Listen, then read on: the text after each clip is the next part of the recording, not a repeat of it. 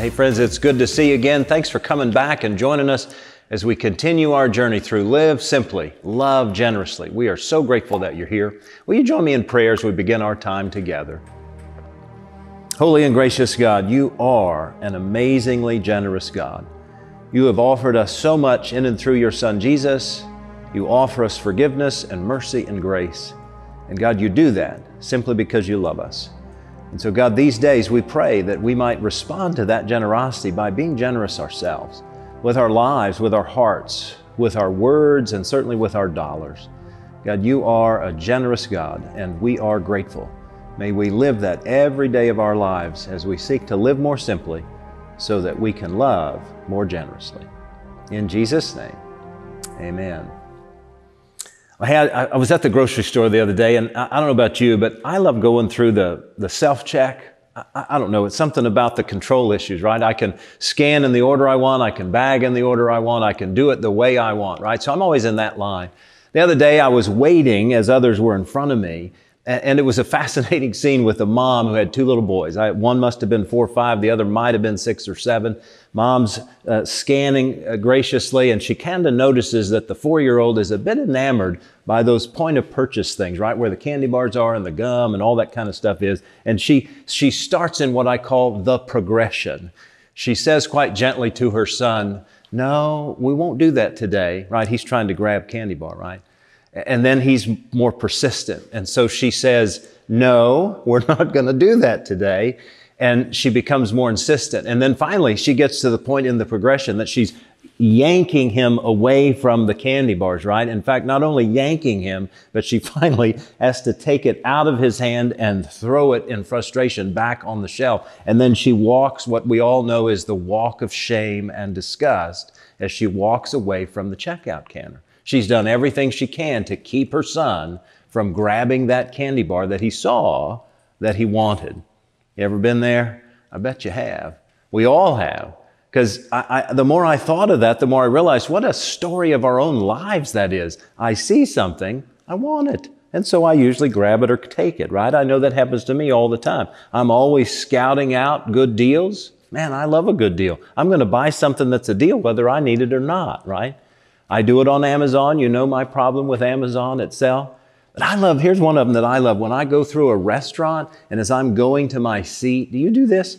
I scout out what everybody's eating, right? So I can kind of see what I want or what looks good, or man, I might think about that particular item. I'm always looking for something good.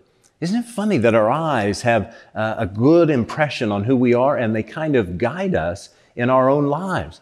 And it's funny, we use language about eyes and seeing all the time, about things that we want or things that are going on in our lives. You ever notice that at the end of a meal, if you had left food there, or maybe your kid left food there, and you use this phrase, "My eyes were bigger than my belly," right? Or when we talk about things that we're wanting, we use phrases like, "I've been eyeing that," or quite literally, "I'd give my eye tooth for that thing," right? Or if we're talking about somebody who has a bit of a habit of looking at folks, right? You say, "He's got a roving eye." Remember that phrase? But even when we're talking about things that we want or need, we use other phrases like, "You'd have to see it to believe that," right? Or, "I see what you mean."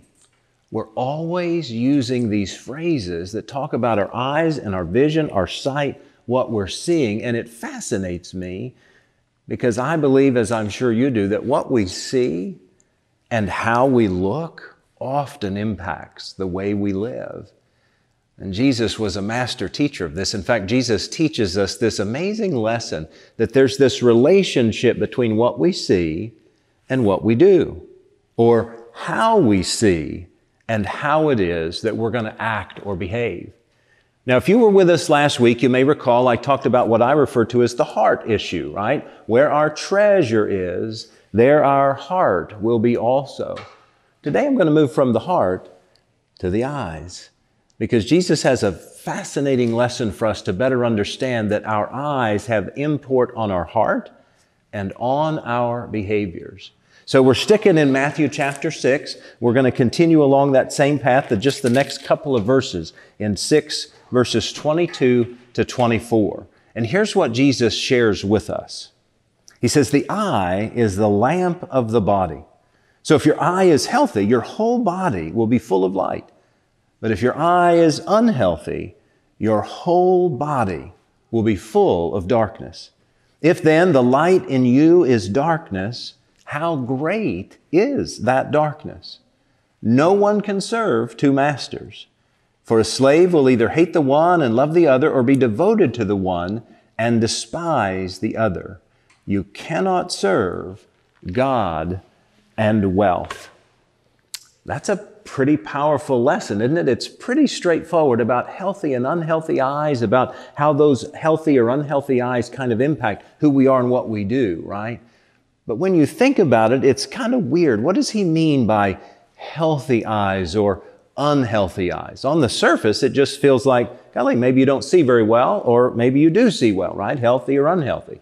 But when we get to the Greek, the original language of the New Testament, we begin to recognize there's something more to those two words. So I want to share them with you. So when Jesus is talking about healthy, that Greek word healthy, it actually means generous. So when Jesus is talking about healthy here, he's meaning a generous eye, that I do something generous with the way I see the world, with the way I encounter the world. My eyes are generous, and they lead me in a generous way. Unhealthy, on the other hand, this is really fascinating. The word unhealthy in that original Greek means stingy. So that when I have unhealthy eyes, it means I'm stingy, I'm self-focused, I'm self-centered. I'm not really looking towards others or working on a relationship towards others, right? We don't want stingy eyes. I actually love the way Eugene Peterson's The Message renders this. I'm going to read a couple of the same verses so you can get a flavor of what Jesus is really meaning by healthy and unhealthy. Listen to the way The Message renders it. Your eyes are windows into your body. If you open your eyes wide in wonder and belief, your body fills up with light. If you live squinty-eyed in greed and distrust, your body is a dank cellar. If you pull the blinds on your windows, what a dark life you will have. Isn't that fascinating? A dank cellar, because we've got these dark or squinty eyes. You see, what Jesus is pointing out is the way we view the world, the way we look at the world, it can change how we interact with the world, interface with the world. And if we've got healthy or generous eyes, man, we're looking at it wide and bright, and we see there are possibilities and opportunities, and we're much more likely to be generous with who we are, what we do with others, how we interface in the world, right? But if we've got these squinty eyes, these unhealthy eyes, all we want to do is sort of look inward. We just want to focus on ourselves and get things for ourselves. It's kind of like what I talked about last week, if you were with us, this scarcity of more concept. Because those squinty eyes that keep wanting more for me and seeking out to achieve more or accomplish more or acquire more, and we get into these myths about our lives, right? The myth that somehow bigger or more equals better, or somehow that if you see in me a busy schedule and the busyness of my life, that somehow there's some significance going on. Or sometimes when I see what I desire, like that little boy with the candy bar, I have to fulfill it. You see, that's a myth. Just because we desire something or just because we see something does not mean we have to have it. But it causes us to start looking squintily at the rest of the world because we get all focused on what this is. So Jesus, he's got a new vision for us. He wants for us to look at the world with different eyes, to see, in fact, the world as God sees the world, generous, wide open, with amazing possibilities. In fact, when we continue through this chapter next week, we'll see that Jesus is trying to capture for us a new vision, which is a single-hearted devotion to God. And when we have that single-hearted devotion, it changes the way we see, the way we behave, the way we relate. And that's Jesus' desire for us, friends. Part of what Jesus says point blankly in this teaching today is that we can't serve both God and money.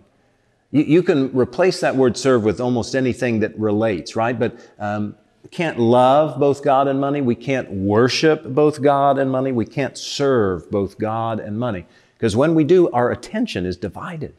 When we do, we feel as though we're going to lean more one way or the other. And we need this single-hearted devotion. He knew early on. I mean, this is why Jesus would teach and preach more about money and wealth and its use than any other topic other than the kingdom of God. He knew that we would get caught up in it. And that's why he's just going to be point blank here in chapter 6. You can't love or serve or worship both money and God. We need this single devotion. I love the way the author of Hebrews put it in the 12th chapter. He just said, we must keep our eyes on Jesus, who leads us and makes our faith complete. That's our goal, you see, is this single-hearted devotion to God rather than stuff, rather than things that divide us. And one of the best ways to do that, we talked about last week, which is simply simplicity, right? To purge our lives of the clutter, to clear that stuff out, whether schedules, relationships, or stuff. We want to try to clear ourselves of that because it helps us to remain focused, to face what it is God wants us to, which is love and generosity and mercy, right? I love the way Paul put it when he wrote to the church at Corinth. He just said, look, things that are seen, they don't last forever. But the things that are not seen, they are eternal. They offer us the kind of gift that God's looking for in our lives. And so part of what generosity brings for us is not only a generosity of spirit and a wide-eyed possibility, but it helps us to begin to see the way God sees. And that's our ultimate goal, isn't it? Is to see the way God sees. Friends, we've got a great couple in the life of this church, Ted and Ann Hyde. They're longtime members. They've been involved on so many different levels. Ted is currently the lay leader in the church. And they've got a powerful story about how they have learned to love generously and how it's changed how they live their lives. I'd love you to hear their story now. You know, I have to say, generosity is important to me because it helps take focus off of myself. I've told a lot of my friends before, when our kids were young, we'd take a vacation every year.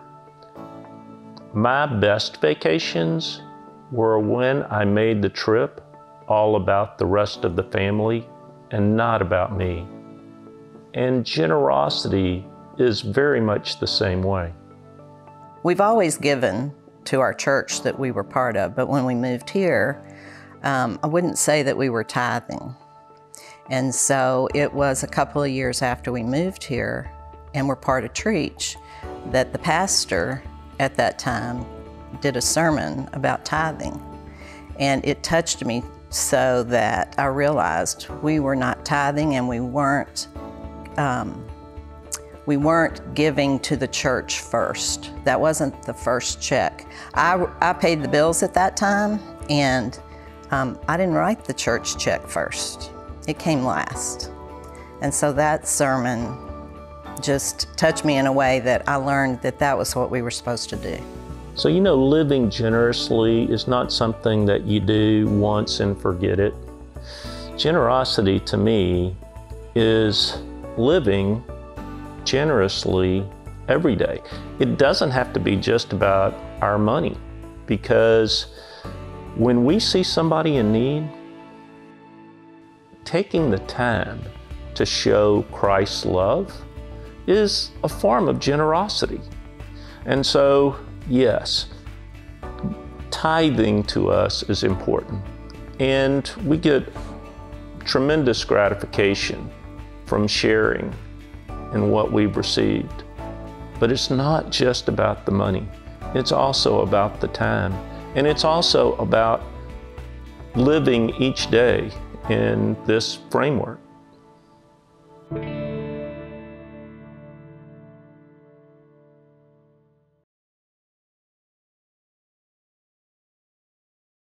Don't you love their story? I love the Hyde family. They're such a great family. And if you've ever been around them, you just feel the joy and the love of God and the generosity of God's Spirit.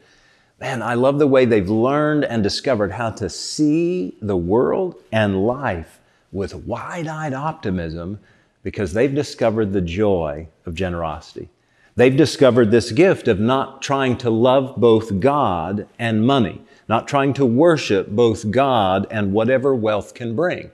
They've discovered this huge blessing of facing the world with great generosity because they have been given so much. I love the way the writer of Ecclesiastes put it so many years ago because it reminds us of this lesson that the Hydes are trying to teach us.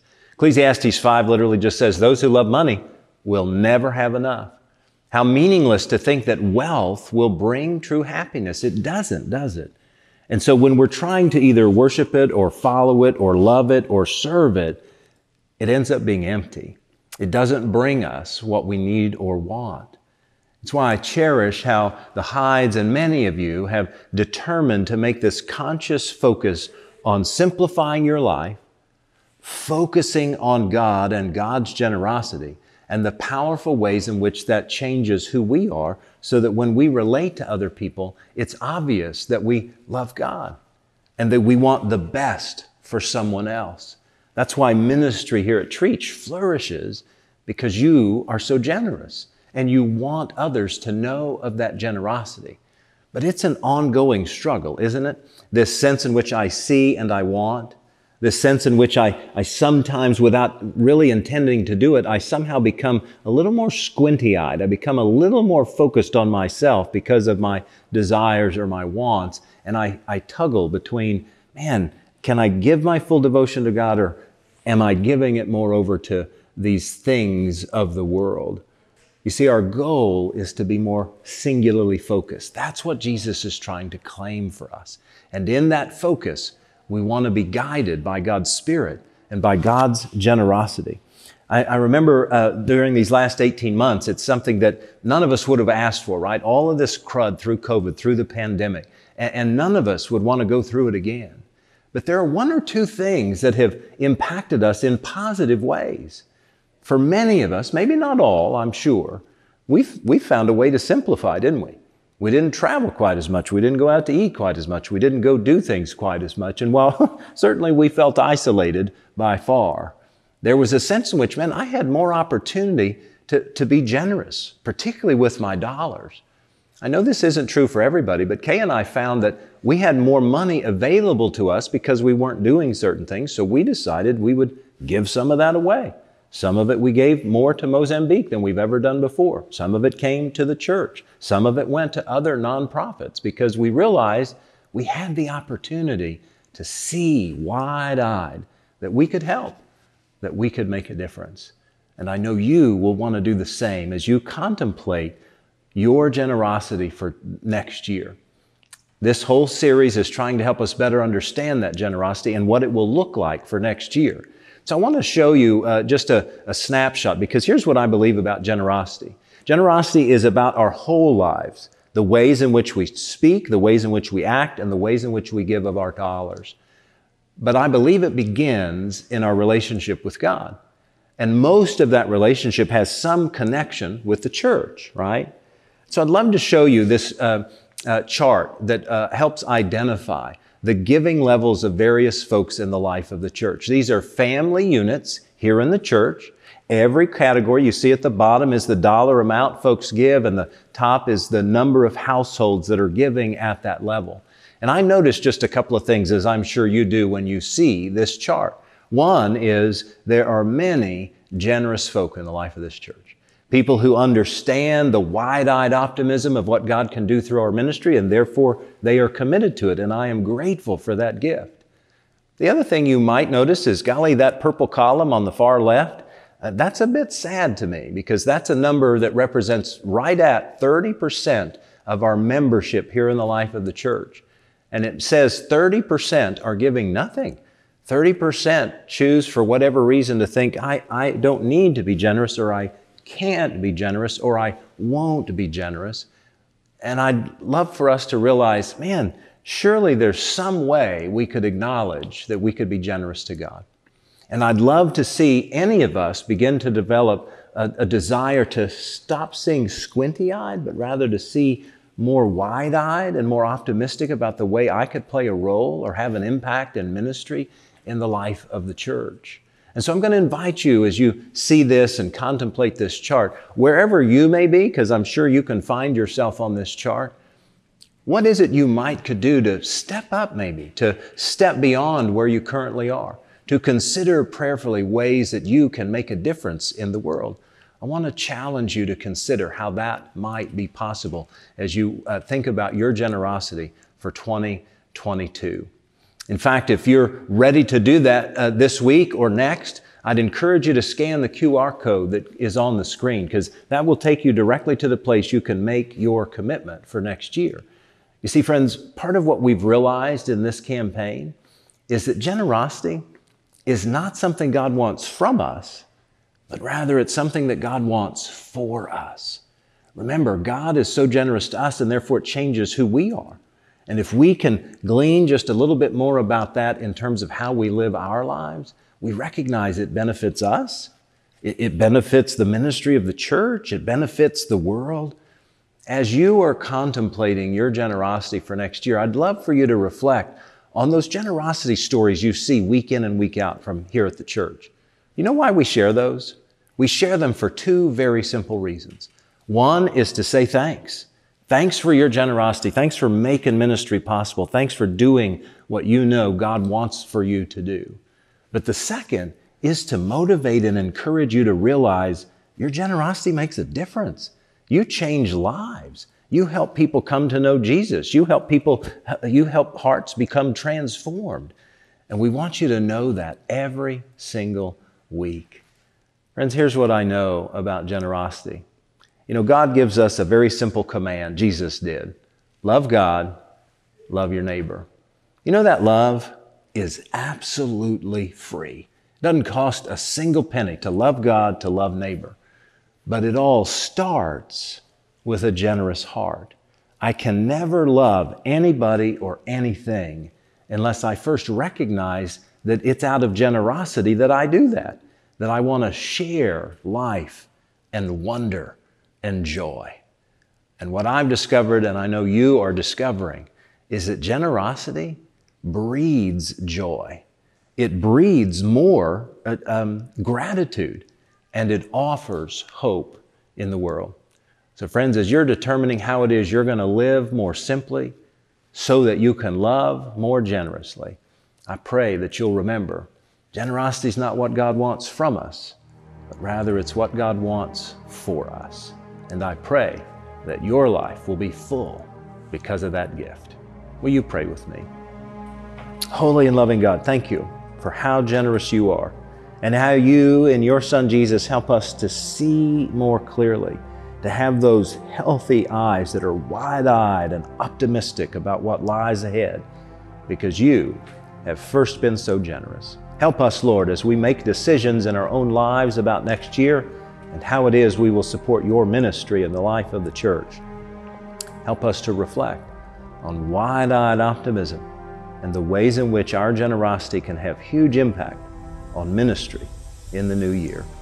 Thank you for that gift, God. In the name of Jesus Christ, we pray. Amen. Well, friends, as I do every week, thank you. Thank you. Thank you for your generosity, because it really is making a huge impact and a difference in the world. If you'd like to make a gift right now or next week or schedule a gift, you can scan the QR code that's there on the screen with your phone right now, or you can text the letters TMUMC to the number 45777. Thanks so much for what you give. We're grateful.